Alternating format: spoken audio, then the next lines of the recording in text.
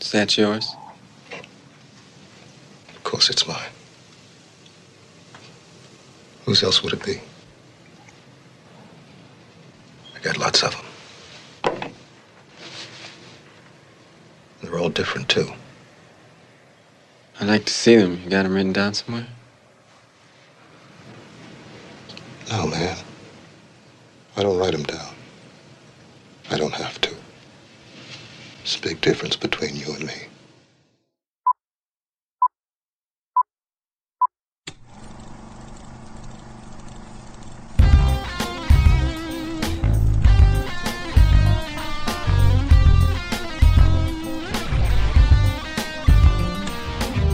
Chris Gouser here with Matt Howell. And on this episode of The First Run, Matt and I are going to hang out in one of my favorite decades, the 80s, specifically 1981, Matt. We had Start Me Up, Stop Dragging My Heart Around, Who's Crying Now are all on the radio. The theaters feature Time Bandits, Escape from New York, The Evil Dead, Stripes. And then some whack job gets possessed and kills a landlord, sparking what's known at the time as the trial that shocked America. That's right, folks. It's The Conjuring, The Devil Made Me Do It, the latest entry in the wildly successful but extremely hit and miss franchise. Then our horror tour continues with the latest from Alexander Aja, one of the members of the French New Wave horror from the early aughts, and his latest film, Oxygen, featuring Melanie Laurent. This time, Aja dabbles more, I think, Matt, in the sci-fi thriller genre with some shoehorned in horror to keep us horror buffs placated. Then there's big releases on physical media featuring your streaming and straight-to-DVD picks of the week. And then Matt and I are going to close out the show by sharing our 5 favorite horror films based on a true story. So grab your whoopee, curl up by the fire, and let's settle in for some scares. And let's start everything off with a clip from The Conjuring, The Devil Made Me Do It. Who shall ascend into the hill of the Lord? Or who shall stand in his holy place? He that hath clean hands and a pure heart, who hath not lifted up his soul unto vanity, nor sworn deceitfully. He shall receive the blessing from the Lord, and righteousness from the God of his salvation. All right, that's enough. Thank you.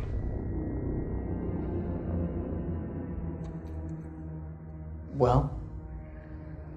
These religious objects would have been enough to provoke an inhuman spirit, if there was one present.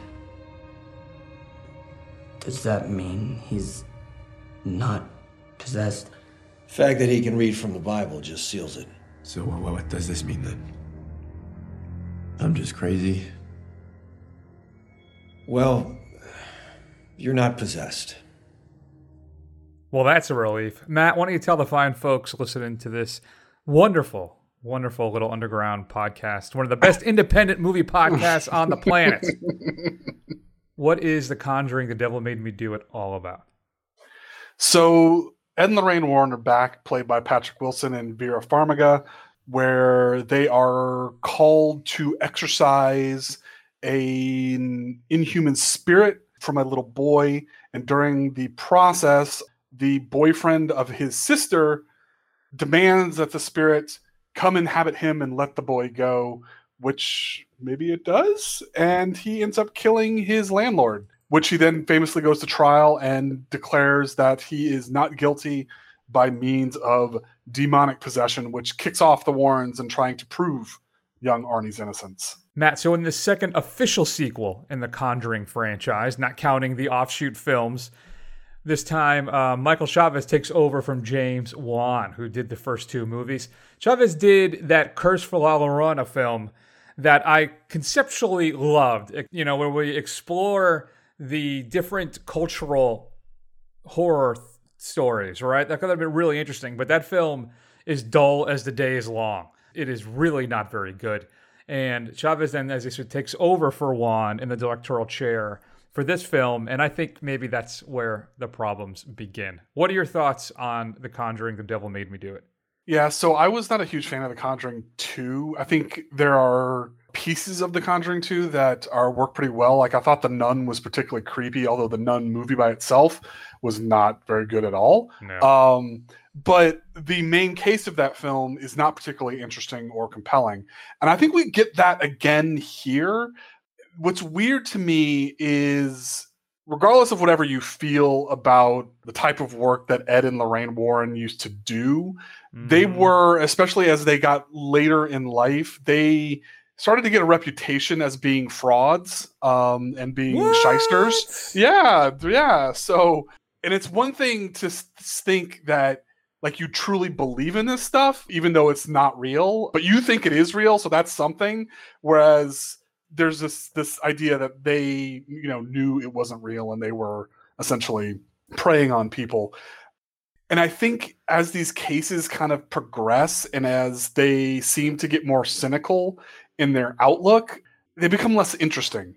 And I think it's really stretching. This is like, and we'll probably talk about this a little bit in our top 5 at the end of the show, but they're really stretching the whole based on a true story thing, because this thing goes out into some wild curses and witches and all kinds of stuff territory. Satanism, where it's it's like, come on. I mean, none of this happened, and they're all building up to this. And spoiler alert for something that really happened. I mean, nobody believed Arnie Johnson, and he got convicted. So of manslaughter, not murder, but manslaughter nonetheless. So yeah, I think there are some creepy moments in it. I think they seem to be diminishing with these actual true Conjuring films.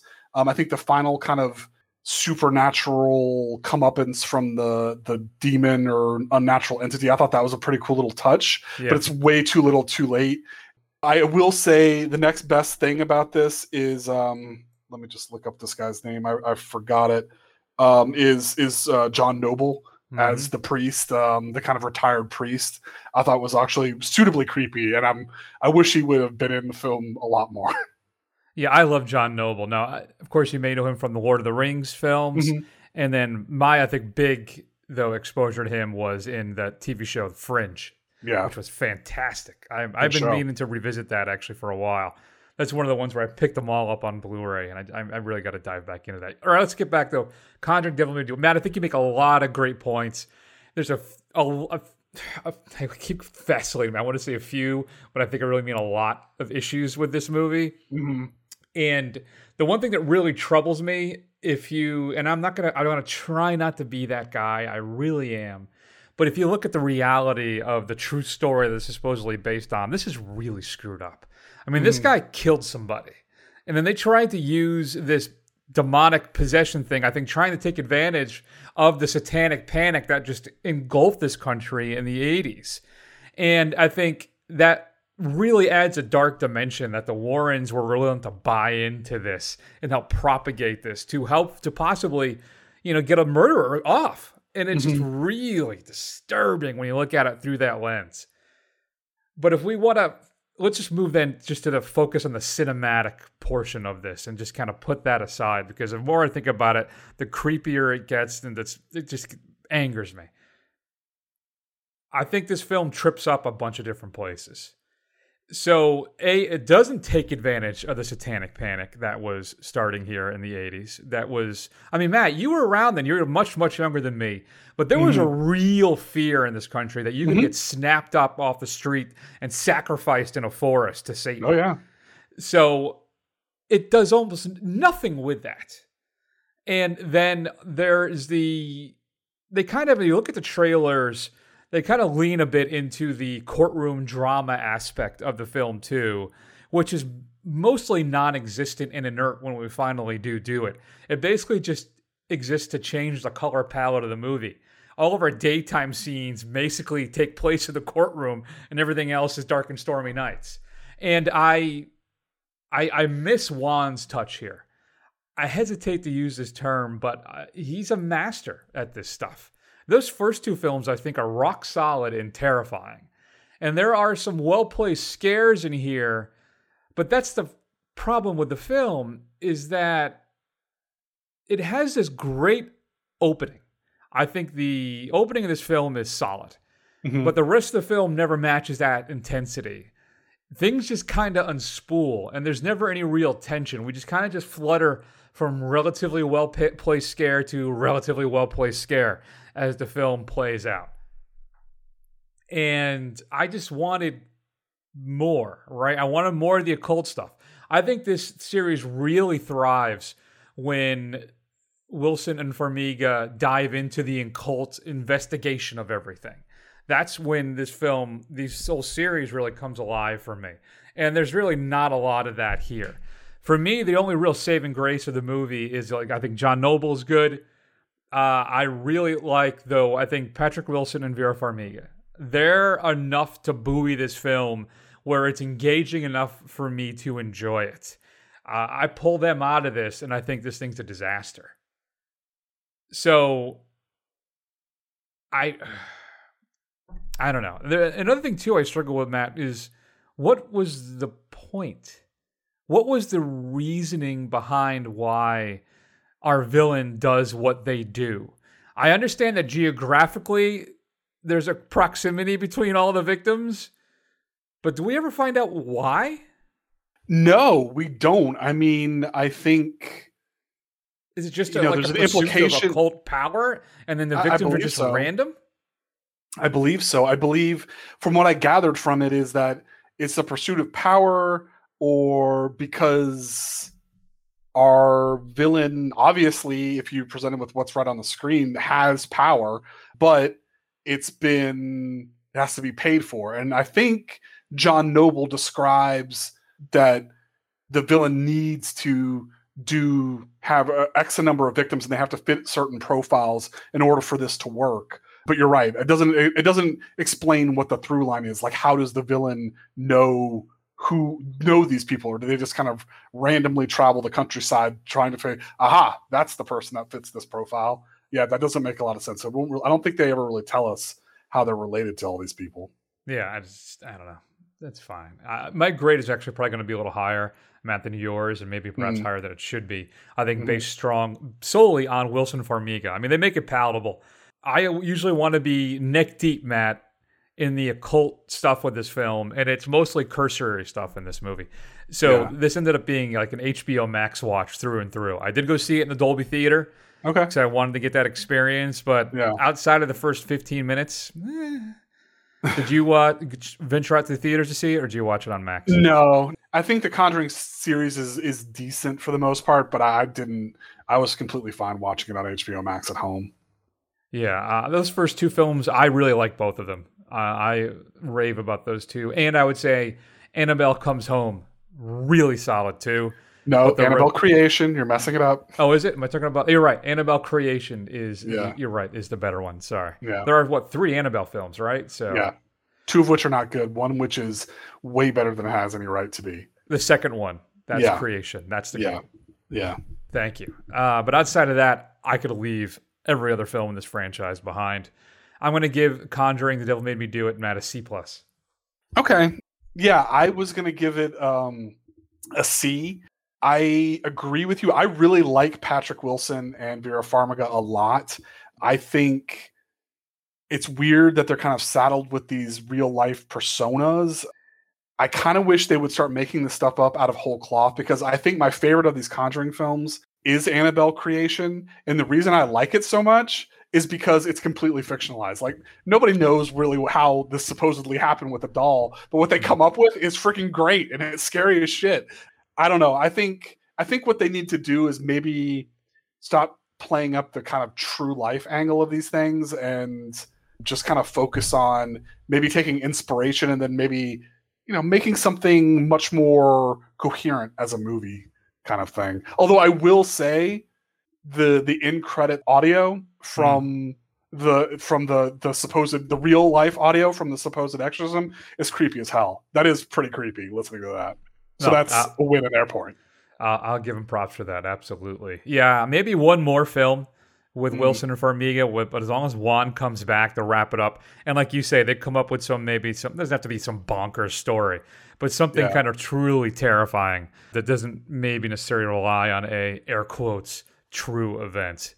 That I think would be the way to go. If you've had a chance to see The Conjuring: The Devil Made Me Do It, I'd love to hear your thoughts. Shoot us an email at feedback@thefirstrun.com. Matt, coming up on Physical Media this upcoming Tuesday, June 15th. There's some good stuff coming out, folks. So stay tuned, and we'll be telling you what you should be picking up.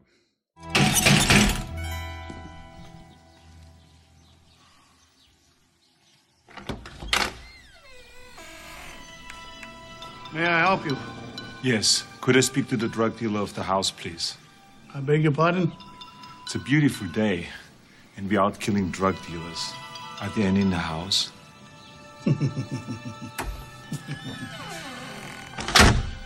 You ready for anything? Wait, where are you going? I'll be back. Ha! You did not gonna say that, did you? That's what you always say. I do? Everybody keeps waiting for you to work it in. It's kind of like your calling card. I understand you're interested in drug dealers. Yes. Jack, that's him, the henchman with the glass eye. Sir, are you a henchman? No, I only go as far as lackey. That's right, folks. You're getting your regular 4K release, not the Steelbook, but your regular version, which I think includes a slipcase, of the criminally underappreciated John McTiernan classic with Arnold Schwarzenegger, The Last Action Hero. So this is one I've been waiting for, Matt. I did not need the Steelbook. I prefer to get this version anyway. So it is now available. Well, I should say it'll be available on June 15th, this upcoming Tuesday. Also coming out, one of the big releases, Matt, we have Godzilla vs. Kong. Adam Wingard's film gets a Steelbook from Best Buy. And there is a 3D Blu-ray version coming out if you were one of those people. Man, that's a quick turnaround. It's basically been a month, right? Includes a bunch of behind-the-scenes featurettes on the making of the movie, including one I'm really excited about, The Rise of Mechagodzilla. I'll be picking this up, Matt, in 4K, but not for a while. I'll probably sit and wait until Black Friday for this and get it for like $8. That's probably where I'm floating for that one. Voyagers, featuring Colin Farrell, Ty Sheridan, and Lily Rose Depp, is being released, set in the near future. The film chronicles the odyssey of 30 young men and women who are sent deep into space on a multi-generational mission in search of a new home. The mission descends into madness, Matt, as the crew reverts to its most primal state, not knowing if the real threat they face is what's outside the ship or what they're becoming inside it. 5 making of featurettes on that one. Michelle Pfeiffer and Lucas Hedges star in French Exit. An aging Manhattan socialite living on what's barely left of her inheritance moves to a small apartment in Paris. Excuse me, got to warm up for oxygen. In Paris with her son and Gatto. That's Italian. Includes some deleted and extended scenes. Scream is releasing Kindred. When her boyfriend dies suddenly in an accident, psychologically fragile mother-to-be Charlotte is taken in by his family. But they seem increasingly obsessed with her every move. Her suspicions grow and panic builds, but just how far will they go in their desire to control her and her unborn baby? Shudder's Anything for Jackson is getting a physical release. SAS Red Notice is coming out as an action film starring Sam Heughan and Andy Serkis. A small army of well-trained criminals led by Laszlo Antonov have hijacked the Eurostar deep beneath the English Channel. The Great War of Archimedes is being released. In 1933, a young naval officer and math prodigy uncovers a conspiracy regarding the construction of a Japanese warship for the ongoing World War II. New to Blu-ray, Paramount Presents is releasing Last Train from Gun Hill by John Sturges, featuring Kirk Douglas and Anthony Quinn, a brand new 6K restoration of that film. Scream Factory is releasing The Awakening, starring Charlton Heston. You get a 2K remaster of that from the Inner Positive. They're also releasing The Sphinx, featuring Leslie Ann Down and Frank Langella. Warner Archive is also releasing Ziegfeld Follies from 1945, Guns of San Sebastian from 1968. Kino Lorber is releasing the 80s, I believe, TV movie Body Slam, directed by Hal Needham, featuring Dirk Benedict, Tanya Roberts, Roddy Piper, Lou Albano, and Charles Nelson Riley. I wonder what that's about. Kino Lorber is also releasing Take This Job and Shove It, featuring Robert Hayes and Barbara Hershey, as well as David Keith and Eddie Albert. That was part of that whole kind of Cannonball Run vein of comedy movies in the early 80s. They're also releasing The Railway Children, set during the early part of the 20th century. Railway Children tells the emotional stories of a father wrongfully imprisoned, a mother who demonstrates bravery, and a cheerful disposition for the sake of her 3 children. Scorpion is releasing One Potato, Two Potato from 1964, a drama about interracial marriage in the 1960s. Get a brand new 4K restoration of that film. And then, Matt, they're putting out a Parks and Rec Blu-ray set, previously only available on DVD. But one of my favorite comedies, Parks and Rec, is getting a Blu-ray release. I think in the end, I prefer Parks and Rec over The Office. Yeah, I think I absolutely do. And 30 Rock, maybe even. Yeah, I agree with you. I really like Parks and Rec a lot. A lot more than I like The Office, for sure. Yeah, especially you got to get past, I think it's that midpoint of the second season. I think is when Parks and Rec really takes off. Yeah. Good times. Fun fact, Pawnee, Indiana is based off of West Hartford, Connecticut. Eagleton is based off... Yeah, that's where he grew up. That's where... And Eagleton is based off of Simsbury, Connecticut, which just blows my mind because it's nothing like that at all. I did not know that. Yeah. All right, you get some other 4K releases. We talked about Last Action Hero getting that regular non-steelbook push. In the Line of Fire, the Clint Eastwood film, one of his better later efforts, though that one's directed by Wolfgang Peterson. That's the one where he plays a Secret Service agent. Gattaca, a beloved sci-fi cult film that I have never seen, getting a 4K release. So good. Everybody should go watch that if you've never seen it. And then you get some steelbook releases of Sicario, Denis Villeneuve's film. These are 4K. One is, I think, a general release, and then Target has an exclusive Blu-ray steelbook release of Sicario coming out. Your straight-to-DVD pick of the week, Matt, I'm going to go with Snuff Kill, also known as Screen Kill. Another SRS retro release. Doug is an avid horror fan, and Rallis is the lead singer of a theatrical rock band. Together they set out to make their own horror movie, but during the filming of a murder scene, the special effects turn out to be all too real, and Doug discovers the sinister side of his partner Rallis and his own fascination with real-life horror. Bonus features include news clips, bloopers, alternate scenes, a trailer, director's commentary, deleted scenes, and more. Matt, what should we be streaming this week? I'm going to recommend a new series available on Netflix that just came out last week. It is called Sweet Tooth, based on the comic by Jeff Lemire, Vertigo comic of the same name. It follows essentially a post-apocalyptic U.S. After a pandemic seems to kill off a large portion of the population, but any children that were in utero at the time of the infection outbreak are born with animal-like features. And when I say animal-like features, they may have pig noses, they may look like cats.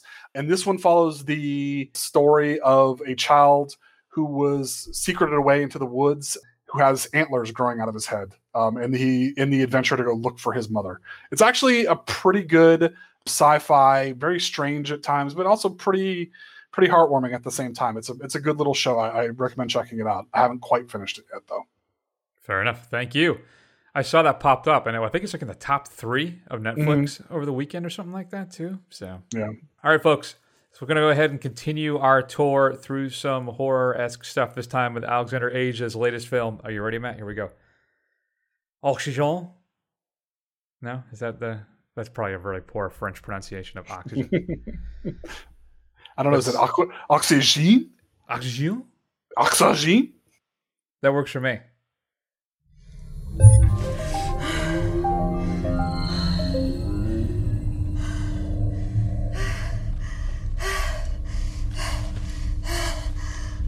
Panne système. Niveau d'oxygène à 35%.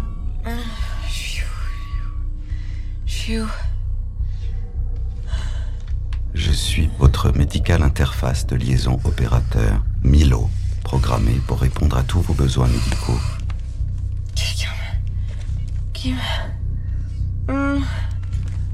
Qu'est-ce qui se passe?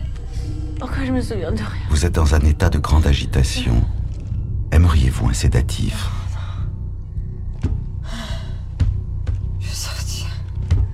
Je vais sortir.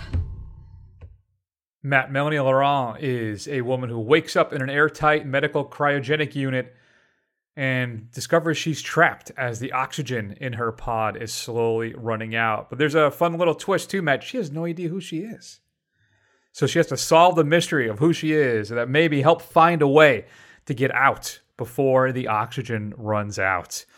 Seems pretty straightforward. We see these kind of buried alive movies every couple years. There was one did with Ryan Reynolds that was actually pretty effective a few years ago, right? So this seems to kind of pop around every now and then. And this is Asia's take. This film set slightly at some point in the future. I don't want to spoil it, Matt, because I think one of the great successes of this film is that I really had no idea what was happening. Mm-hmm. And I think Asia disguises what's happening in this film exceptionally well. It is very imaginatively plotted out, and I really appreciate that by him. Now, I like Asia a lot. I really love his kind of the film that really blew him up initially, which is High Tension, part of that French New Wave in horror. A lot of people hate that film because logically it doesn't really make a lot of sense. Right. But you kind of just got to go with it. And if you do, then I think you will enjoy the ride that is that film. So I think now Laurent Matt is basically, she's the only one in this film. Matthew Ulmerich plays the Milo, which is the OS of the pod, the operating system. But really the film lives and dies on her because trapped in this pod. And I think she carries this film exceptionally well. As things are revealed, she has her minor wins and losses coupled with these devastating reveals. These movies can be a little difficult sometimes to match. It's like a bottle movie, right? Where everything kind of takes place in this one contained area. But Laurent is great in this thing. And as I said, I think Asia lays out this mystery very well. What are your thoughts of Oxygen? Oxygen. O2. O2. Yeah, I think you hit the nail on the head insofar as this movie walks like a tightrope, right? So it's basically one person. She's trapped in this small confined space. She can't really go anywhere. She can't really do anything. So really everything kind of lives and dies on that premise. And I think ultimately this is pretty successful. I think there's a lot of clever little touches in the pod that kind of come around that really kind of ramp up the tension. Her ability to actually speak to this kind of unfeeling machine as kind of like her only companion is really a nice touch as well. And ultimately, the twist, I don't want to toot my own horn here, but while I didn't get a lot of the specifics of the twist, when all of this was kicking off, I was like, I bet she blank, and I turned out to be right. I was just amazed with myself when that happened. We'll have to talk about it off air because I'm curious how much of this you figured out. So very little, just the location, the broader location of where her pod actually was. But yeah, I think the science fiction trappings are very effective. The performance is top notch. It really kind of brings along the whole idea of claustrophobia and kind of how this thing is working against her. And there's just this kind of constantly ticking clock about what's like, she's got to do something because she's going to be dead very shortly. So yeah, I thought it was quite good. I thought it was very, very enjoyable. So I agree with you. I think if they have any one issue with the film, and it's I think what I said in the very opening of the show today, is that some of the stuff feels a little shoehorned in. And I think I'm talking specifically about the scares. I think the horror element, outside of the tension of we're running out of oxygen, right? But the introduction of the things that may or may not be in the pod with her. And then there is one major jump scare in this film. And that, it just didn't feel organic to me. It felt very planned out and forced. Like, we need to get this moment in here, so let's do this then. And so that was one thing I really kind of struggled with the film. I think it makes sense in the script. I guess it's just the execution and the implementation of it is what I have a problem with. Overall, Matt, I think it's a thrilling genre exercise. I think it's one of the better entries in this kind of buried alive genre trope. I think that's really due to Laurent's performance. I think it's Almerich's also kind of just straight, OS delivery of information, which is frustrating at times, but also a release for the audience in other moments as well. And really, Asia's wildly, as I said, imaginative plotting that kind of kept me guessing, minus the occasional stumble, but I think, which includes maybe a final act that's a tad over the top. And I say the final act, maybe I'm talking about basically our exit screen, right? The closing of the film. So, but overall, though, I rather enjoyed this too. It's got a score by Rob, I want to point out, for the film score geeks like me, which is solid. But if you want to hear one of the greatest synth scores of the past 20 years, you check out his score for Maniac, the remake, featuring what's his name there? Elijah Wood. Elijah Wood, thank you. Lucas Haas was in my head, and I'm like, I know that's clearly not it. But yes, the one featuring Elijah Wood, that score is a banger. If you like horror synth scores, that's like Carpenter level good. So anyway, overall, Matt, I rather enjoyed Oxygen. I gave it a B. Yeah, I'm right there with you. I think I'm going to give it a B as well. It's a really solid film. I think it does have a few, it has a few things against it insofar as some stretching of the imagination. And obviously, this has all kind of been done before, but it's done, executed really, really well. And I think it's an enjoyable thing if you're terrified of being in claustrophobic spaces, it's a good way to scare yourself while you watch it. There you go. All right, folks. Oxygen is currently streaming on Netflix. If you've had a chance to see it, shoot us an email at feedback@thefirstrun.com. All right, Matt, let's go ahead then and jump into our 5 favorite horror films based on a true story, mostly, kind of. And of course, I did something a little different with my list just to drive people crazy. Here's one that didn't make the cut from me, though. Hey, Mick, this place is amazing. Can't believe they just walked out and left all this stuff here. Plenty of places like this all over the outback. Thousands of them. Places people have forgotten about. Supposed to be a whole town out there somewhere, got lost in a 6-month dust storm back in the 40s. People just walked away. I heard of blokes getting lost in their own farms. Just never found their way out. On their own property? It's amazing. Oh, there's one up here, crosses 3 states, right? Takes 6 days to drive across. No. I used to work out there once. What'd you do there? Head shooter, clearing vermin. Roos, horses, pigs, buffalo, you name it. Don't work there no more. Yeah, you use poisons, instead of shooters. Matt, that of course is from 2005's Wolf Creek. Mm-hmm. Have you ever seen Wolf Creek? I have. It's been a really, really long time. While I was kind of researching with this list, this kept coming up. I didn't put it on my list though because I could barely remember anything about it. Yeah, it's solid, though it's very, very violent and gory. Same with the sequel. There's a TV show, too, that I think is it on Hulu? I'm not quite sure. But I mean to try to check that one out, too. So that one's loosely based on basically 2 people who killed some backpackers in the outback. They came up with the screenplay by basing it off of Ivan Milat and then Bradley Murdoch. So good times. That's why I don't go backpacking in the outback. So, Matt, why don't you start us off? And let me set up my parameters again. I'm sorry. Okay, for the most part, my 5 films are movies that either aren't that well known or a lot of people don't know that they're loosely based on true stories. Okay. All right. And I have my cliched list as well, but because that's a problem is a lot of these are like all-time classics. So I didn't want to, way too heavy into that. So what you got at number 5? All right, so I will quantify this as that a lot of my list is very, very loosely based. It's more like, I would say, inspired by true events, but we'll get to that. Although I didn't put any restrictions on lesser well-known, so we'll see what kind of overlap we have. Okay. All right, so my number 5 is I kind of waffled back and forth because this movie is kind of weak in areas, but I do remember it scaring the crap out of me. Because after watching it, I kept waking up at 3 a.m, which is apparently when demons come around, which makes sense in the if you watch the film. But it's The Exorcism of Emily Rose. It's based on the true story of Anneliese Michel, who was a German woman who was supposedly, her family believed that she was possessed by a demon. She was given exorcisms, and Anneliese passed away. Basically from neglect, from malnutrition and dehydration, while her family tried to basically starve the evil out of her. And the family and the priest who performed the exorcism were put on trial in Germany.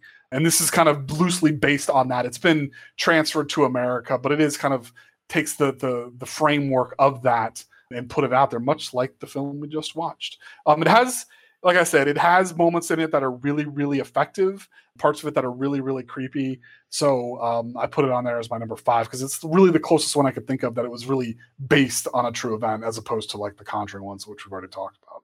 Right. Yeah, no, that's solid. It's got a great cast. Also, I think it's one of Scott Derrickson's first films, so you may know from the Doctor Strange movie. Oh. So, Matt, my number 5 then is John McNaughton's film, Henry, Portrait of a Serial Killer, based on Henry Lee Lucas, who confessed to over 600 murders, but they found out that he really didn't. He was more confessing and making up a lot of that, but he still killed a whole bunch of people. And the film featured Michael Rooker, one of the greatest character actors possibly of all time, and his most disturbing role in a low-budget, really just offending film, Matt. Initially received an X rating from the MPAA and has a really nasty reputation as an exceptionally controversial film. A very hard watch that will stick to you possibly forever after you watch it, just in how raw and authentic the film feels. So that's my number 5. I watched it once, probably 20 plus years ago. Never went back to it, but yeah, there you are. Yeah. I've never seen it, actually. I've heard it's got this reputation. It's one of those things that I've meant to watch, but I never seem to be in the mood to watch it. I mean, you feel like you really got to be in the mood for that type of film, and I just never have been. I don't know what that says about me at this point. That means you're healthy. You're okay. All right, there you go. I'm glad somebody said it. All right, so my number 4 then is a layup, and sorry, that's just the way it is. But it's William Friedkin's The Exorcist. It's based off of the accounts of a 13-year-old boy in the late 40s U.S. Named, they just described only as Roland Doe, and his experiences with being exorcised of a demon, exorcised by 2 priests. A lot of the portions of it is violent, vulgar, attacked the priests on multiple occasions, stabbed them with a bed spring that he managed to pull out of the mattress. So The Exorcist is, regardless of what you believe, it still freaks me the hell out. I still think it's a scary ass movie. Makes me uneasy going to sleep after watching it every single time, no matter how many times I've freaking seen it. But I think it's just a fantastic, one of the few artsy type of horror films that people have a broader respect for. So I felt like we had to put it on the list, even though it is, like I said, a bit of a layup. Obviously, that's going to likely show up in my cliched list, right? It's plain unavoidable. So my number 2 then is Antonia Bird's 1990 Western horror film Ravenous, featuring Guy Pearce, Robert Carlyle. A really creepy, dark, almost I think black comedy at times as well. Robert Carlyle basically plays a cannibal stalking this group of people. It's loosely based on the Donner Party, and then of course Alfred Packer as well. Not a lot of people have seen Ravenous. It's got a cult following, and I believe there's a Scream Factory release of it right now. But it is a very effective little horror film, exceptionally well done. So it had to make my list. I had to get some Ravenous promotion out there. It's my number 4. Yeah, Ravenous is pretty good. I think it was on Netflix for a long time. Yeah, it's very, very good little film. So my number 3, this is where we're getting to the territory where it's very loosely based on a real thing. So just go with it, guys, because I wanted to throw... Because when I heard about the story a long time ago, it freaked me the hell out. But, so we're going to talk about Wes Craven's A Nightmare on Elm Street. And he got the idea for this story after reading about something called sudden unexplained death syndrome, where there were a bunch of Cambodian refugees who were fleeing the genocide in Cambodia, who were each having these nightmares of some kind of evil entity was chasing them in their dreams. And they were convinced that if they were caught by this entity, they would die. And they refused to go to sleep. And eventually, these 4 or 5 individuals, they all ended up dying suddenly in their sleep of unexplained causes, which obviously I think they've linked it to something called Bermuda syndrome, which I guess is like a heart palpitation thing. But the idea, the seed of that brought it into Nightmare on Elm Street, which when I was a kid was super scary, of being killed in your sleep. That the fact that it has some even slight basis in reality is scary as shit. Absolutely. That actually is my number 2. But I'll just mention it now that I agree. Now, I read it was just a young boy, not a family or a group of people that had suffered from that. So I've read a couple different things. Now, the specific case that Wes Craven read about was about a particular young boy, but apparently there were other Cambodian refugees that were having the same thing. Insofar as that it didn't used to be called sudden unexplained death syndrome. It was called Asian unexplained death syndrome because it was multiple Asian people from Cambodia, Southeast Asia, that this was happening to. Yeah. So, yep, that's why, too. I don't know how people know that story, but that is terrifying and ridiculous. Yeah. All right. So that was my number 2. So go ahead. I will just swap it out, or it doesn't really matter. So go ahead next. All right. So my number 2 is, so even though the original film is not that good, we've talked about it before, but our buddy Wes Craven comes back around again with The Hills Have Eyes, which Alexander, was it Asia who did the remake that we both like so much, right? Yeah, So yeah. Even the sequel to that is pretty good, but that Asia remake of The Hills Have Eyes is even, I think it blows away the original. Okay. So what this is loosely based on is the legend of a guy named Sonny Bean in Scotland, where he and his family were, because he and his wife were kicked out for whatever reason. They were banished from their village, and they decided that they were going to, they found a sea cave, and during high tide, the sea cave, the entrance was covered, and low tide, when it would go out, they would sneak out, attack people traveling on the road, kill them, take all their possessions, and then take them back to the cave and eat them. And apparently they did this for years and years and years. So far as they had an entire family of children that lived this lifestyle that were basically eating people to, well, eventually they had tried to catch somebody and they were caught and executed summarily without trial, very gruesomely, I might add, in the 16th century Scotland. So that is just a wild story, and it's just the fact that it's something that's crazy as cannibals living in the hills with the Hills of Eyes is based on true fact is pretty disgusting. Yeah, I left it off of my list. That was an honorable mention because when I was putting the list together, I just felt it was too tangential. I thought the focus of the Hills of Eyes was more the radioactive fallout mutant thing that was stalking family. But the more you describe it and the more we talk about it, maybe I should have put it on there. Yeah. Fair enough. All right. So my number 3 was The Stepfather, starring Terry O'Quinn. Not just a critique of Reaganism, but actually based on a real, sort of a true story. So one of the better early mid-'80s kind of, I don't think it was straight to DVD, but independent horror films. And Terry O'Quinn really shines in this role. I mean, that movie is creepy as hell and really holds up to this day. Don't watch that remake. It is just a disaster. But the original one, and then even the sequel, is exceptionally well done too. So I wanted to give some love to the original Stepfather. Have you seen that one? No, I have not seen the original Stepfather. So the guy, right, he just takes on new identities in his goal to make the real, the true, pure family. He finds these women with children, marries them, and when things don't quite go the way he hopes, everybody gets killed. Yeah, kills them and try again, kind of thing. Exactly. Start over. Yeah. What are you going to do?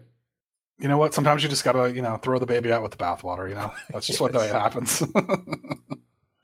All right. So my number 1, when we talked about this list idea, this is the one that immediately jumped to mind. So of course I had to put it in there, but I think it will make it on the cliche list for Chris's list. But so this is going to be Tobe Hooper's Texas Chainsaw Massacre, extremely, extremely loosely based on the exploits of Ed Gein, who was, I believe, in Wisconsin, who he murdered a few people, but what he's really notorious for is that he was also a grave robber, and he would go out, dig up graves, and he would make things out of the cadavers. He had multiple human skin masks.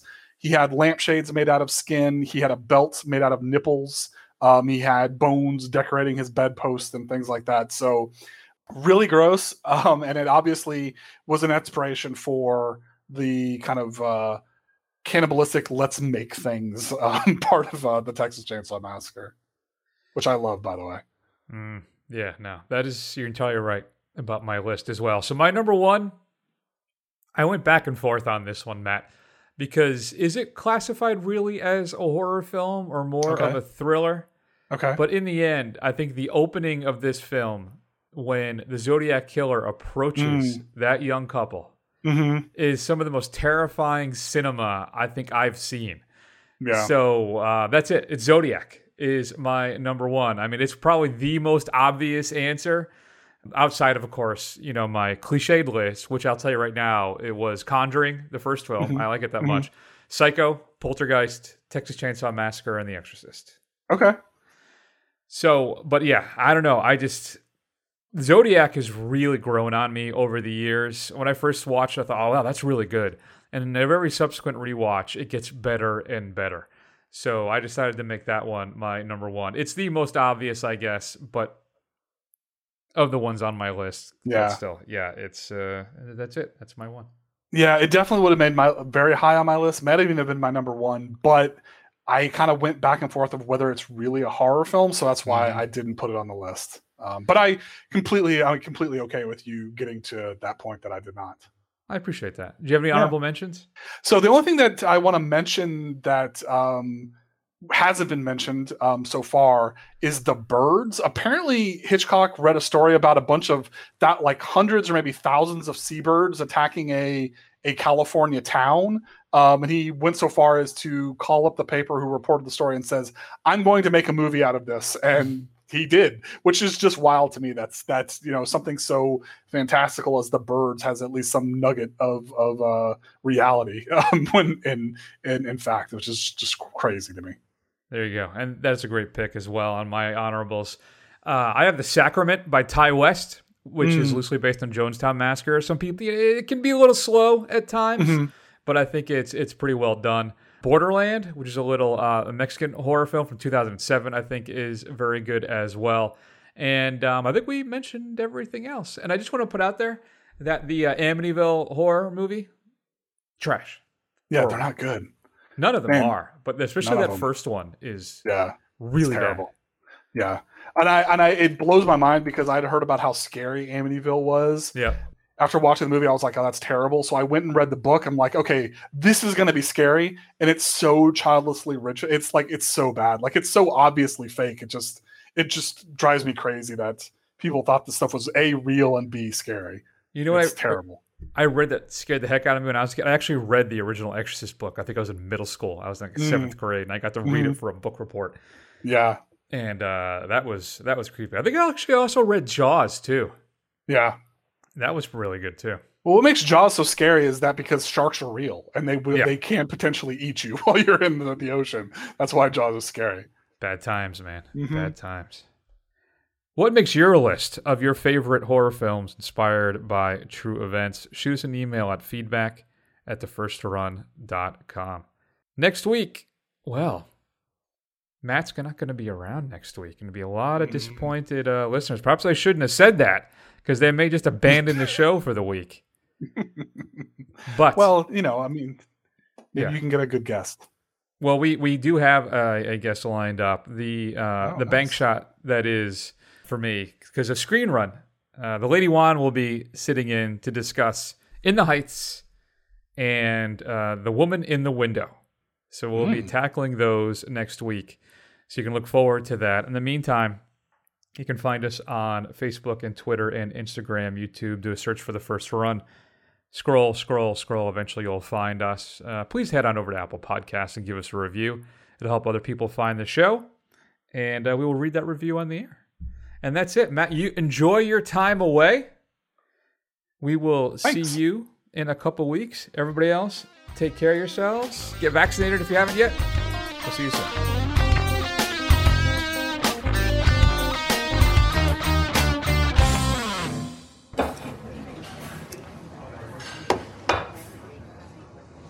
This is a mistake. Why would you call it that on your menu? I don't know what to tell you, man. Just give me all the bacon and eggs you have. Wait. I worry what you just heard was, give me a lot of bacon and eggs. What I said was, give me all the bacon and eggs you have. Do you understand?